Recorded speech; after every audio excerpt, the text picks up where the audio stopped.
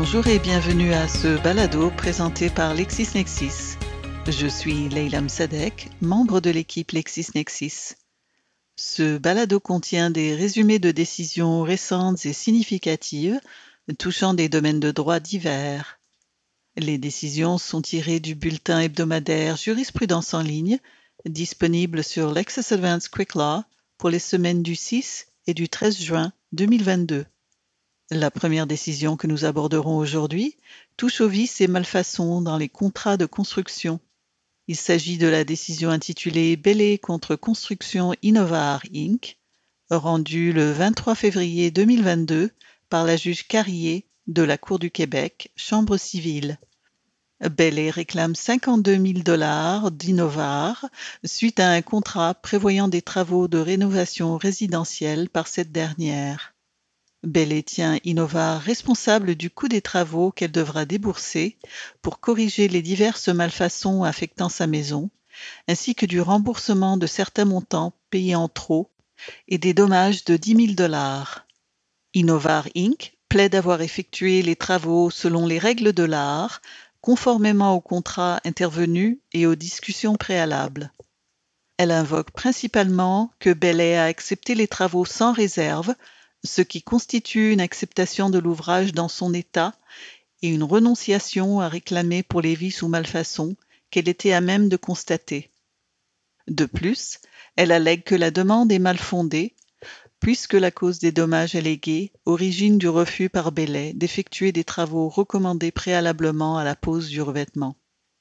Selon Belley, des travaux correctifs sont nécessaires en raison des imperfections, des malfaçons et des travaux mal exécutés par Innovar, lesquels sont, selon elle, non conformes aux règles de l'art. La demande est accueillie en partie.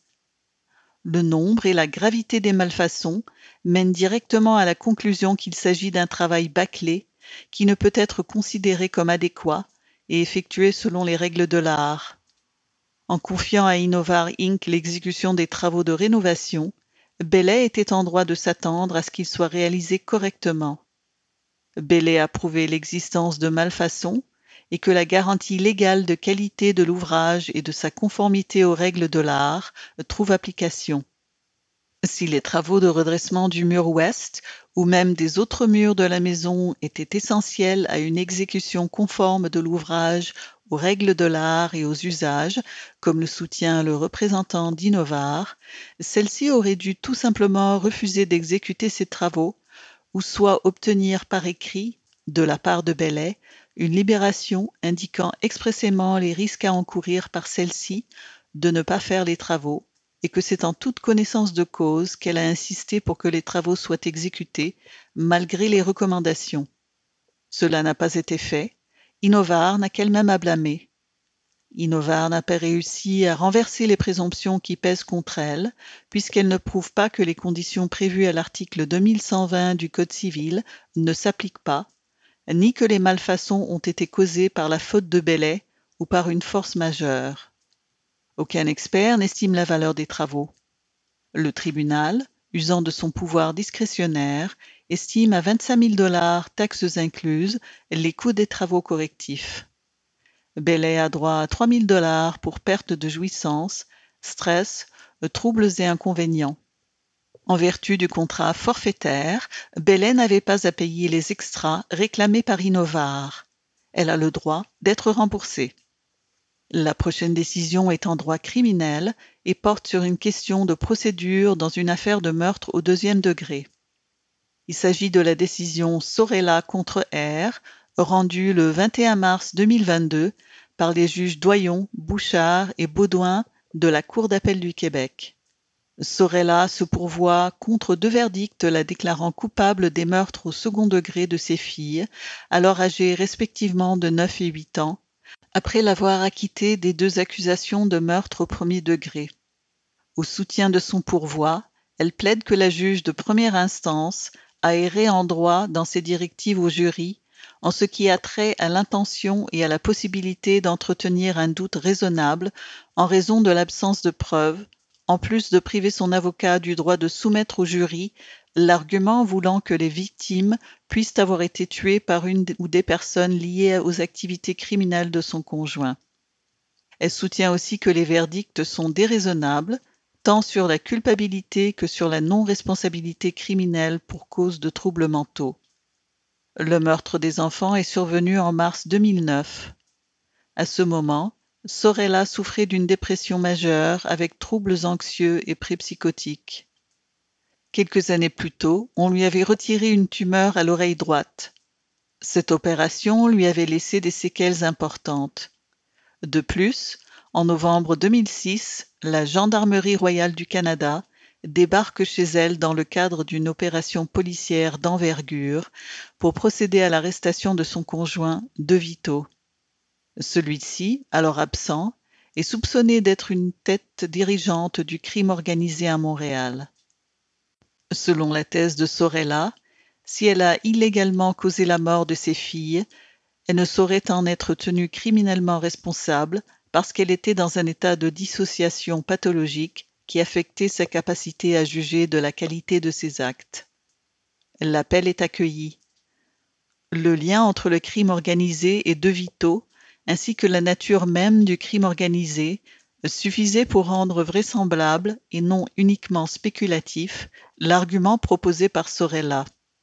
La juge a commis une erreur en refusant à cette dernière le droit de plaider la thèse de l'implication du crime organisé dans le meurtre des jeunes victimes.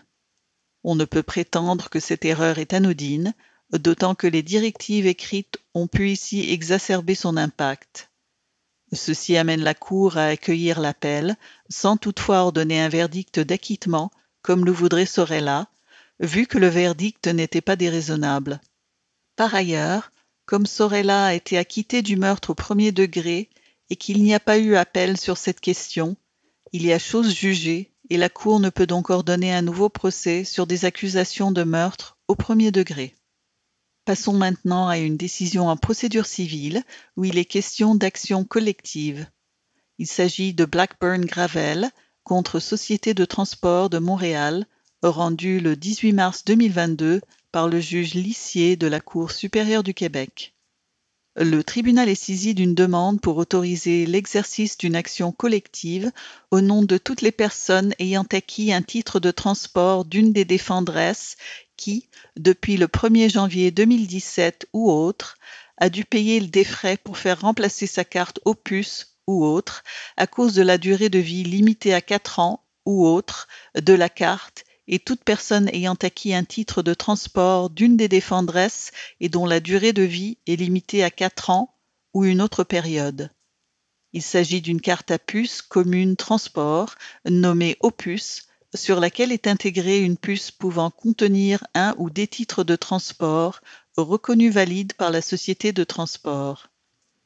Le demandeur Blackburn Gravel soutient que ces cartes sont des cartes prépayées au sens de la loi sur la protection du consommateur et que les défenderesses violent l'article 187.3 de cette loi, lequel prévoit que les cartes prépayées ne peuvent avoir de date de péremption. Depuis janvier 2017 au moins, les défenderesses exigent que leurs utilisateurs déboursent des frais de 6 $ pour obtenir une nouvelle carte à puce Opus lorsque celle-ci arrive à échéance après sa durée de vie limitée à 4 ans. La demande est rejetée. Il est donc possible que les cartes Opus ou vermeilleuses soient considérées comme des cartes prépayées. Le tribunal estime qu'à ce stade, la preuve laisse entrevoir une cause défendable. Dans les circonstances, le tribunal estime qu'il ne peut décider qu'en droit, la carte Opus utilisée par Blackburn Gravel n'était pas une carte prépayée. N'en déplaise aux défenderesses, la réclamation de Blackburn Gravel n'est pas insignifiante au point de ne pas justifier l'exercice d'une action collective.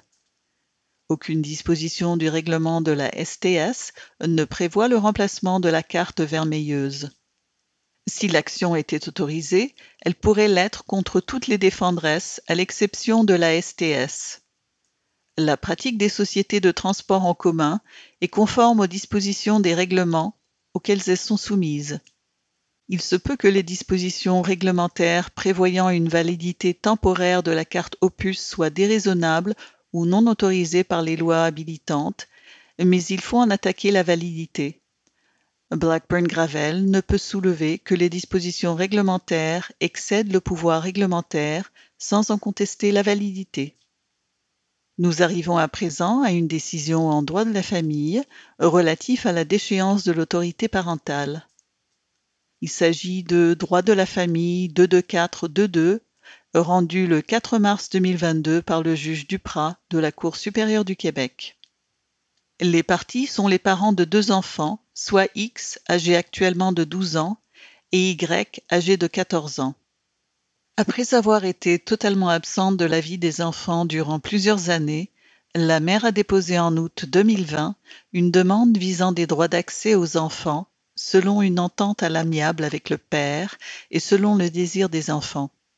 Le père a répliqué dès septembre 2020 et demande que la mère soit déchue de son autorité parentale et que le nom des enfants soit modifié afin de retirer le nom de famille de madame du certificat de naissance des enfants.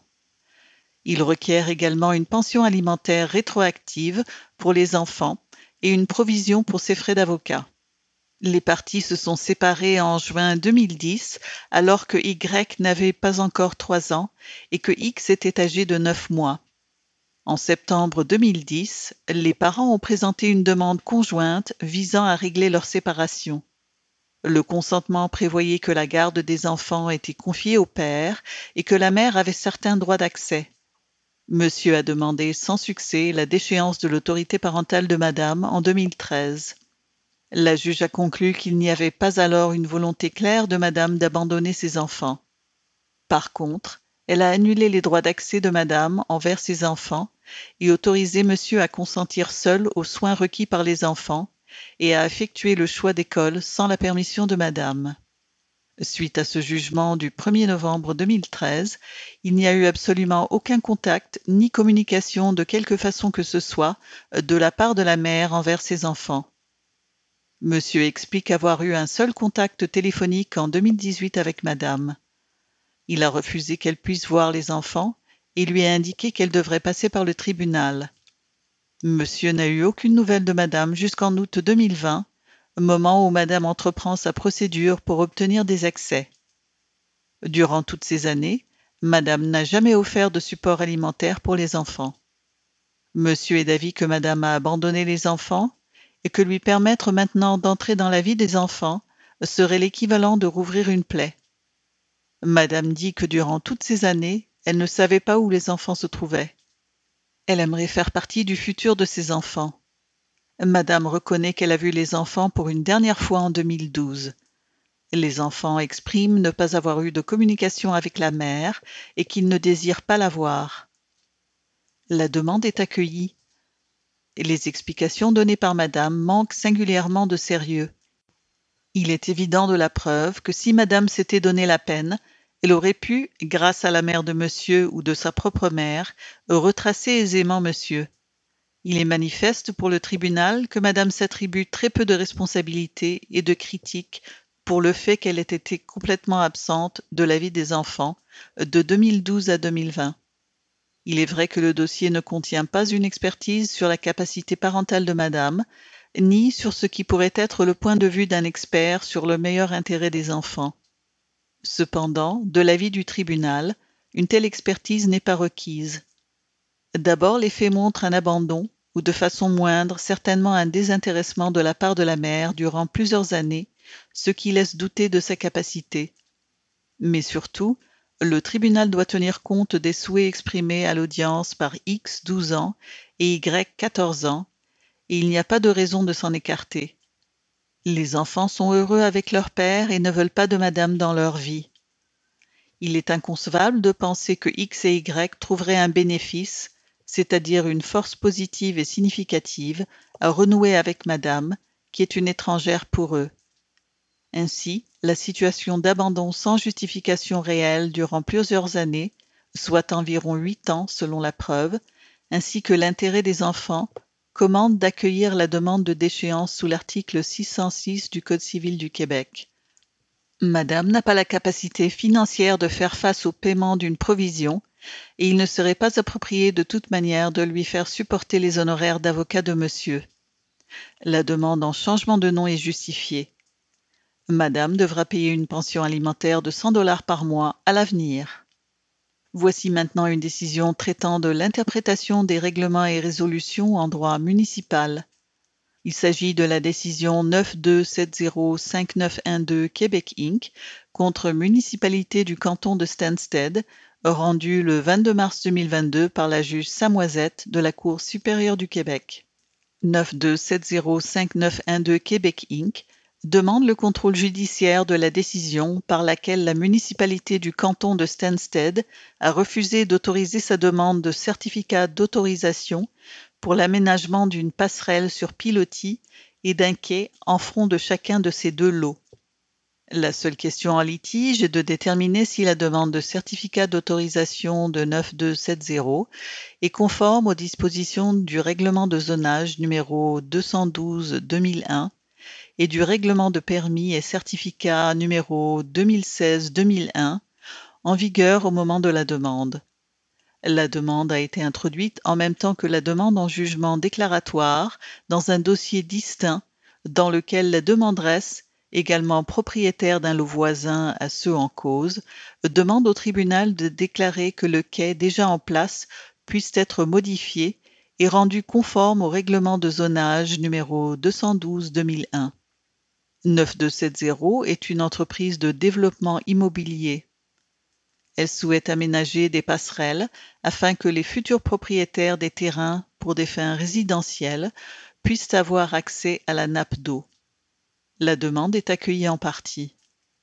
Les principes d'interprétation reconnus en jurisprudence militent en faveur d'une interprétation large, fondée sur l'objet visé, qui tient compte de l'esprit de la loi dans son ensemble en vue de cerner l'intention du législateur.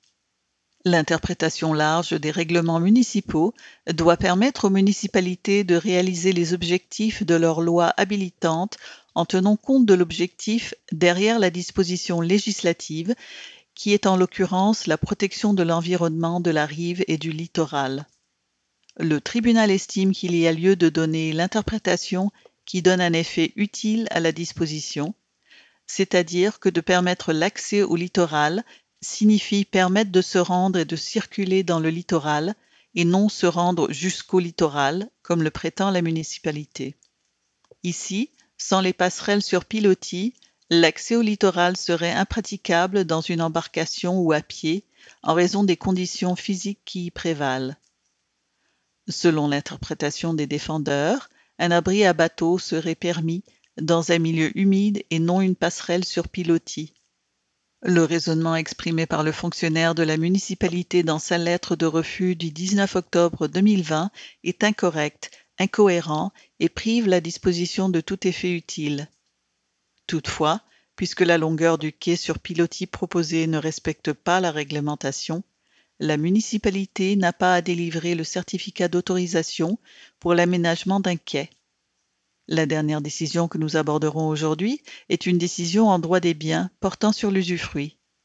Il s'agit de la décision 91190264 Québec Inc. contre Brisson, rendue le 18 mars 2022 par le juge Ouellet de la Cour supérieure du Québec. 91190264 Québec Inc. demande que le droit d'usage d'une érablière conféré à Brisson soit déclaré éteint. Elle soumet que Brisson a cessé d'exploiter l'érablière depuis mai 2017 et que les équipements et le site ne sont plus entretenus adéquatement depuis.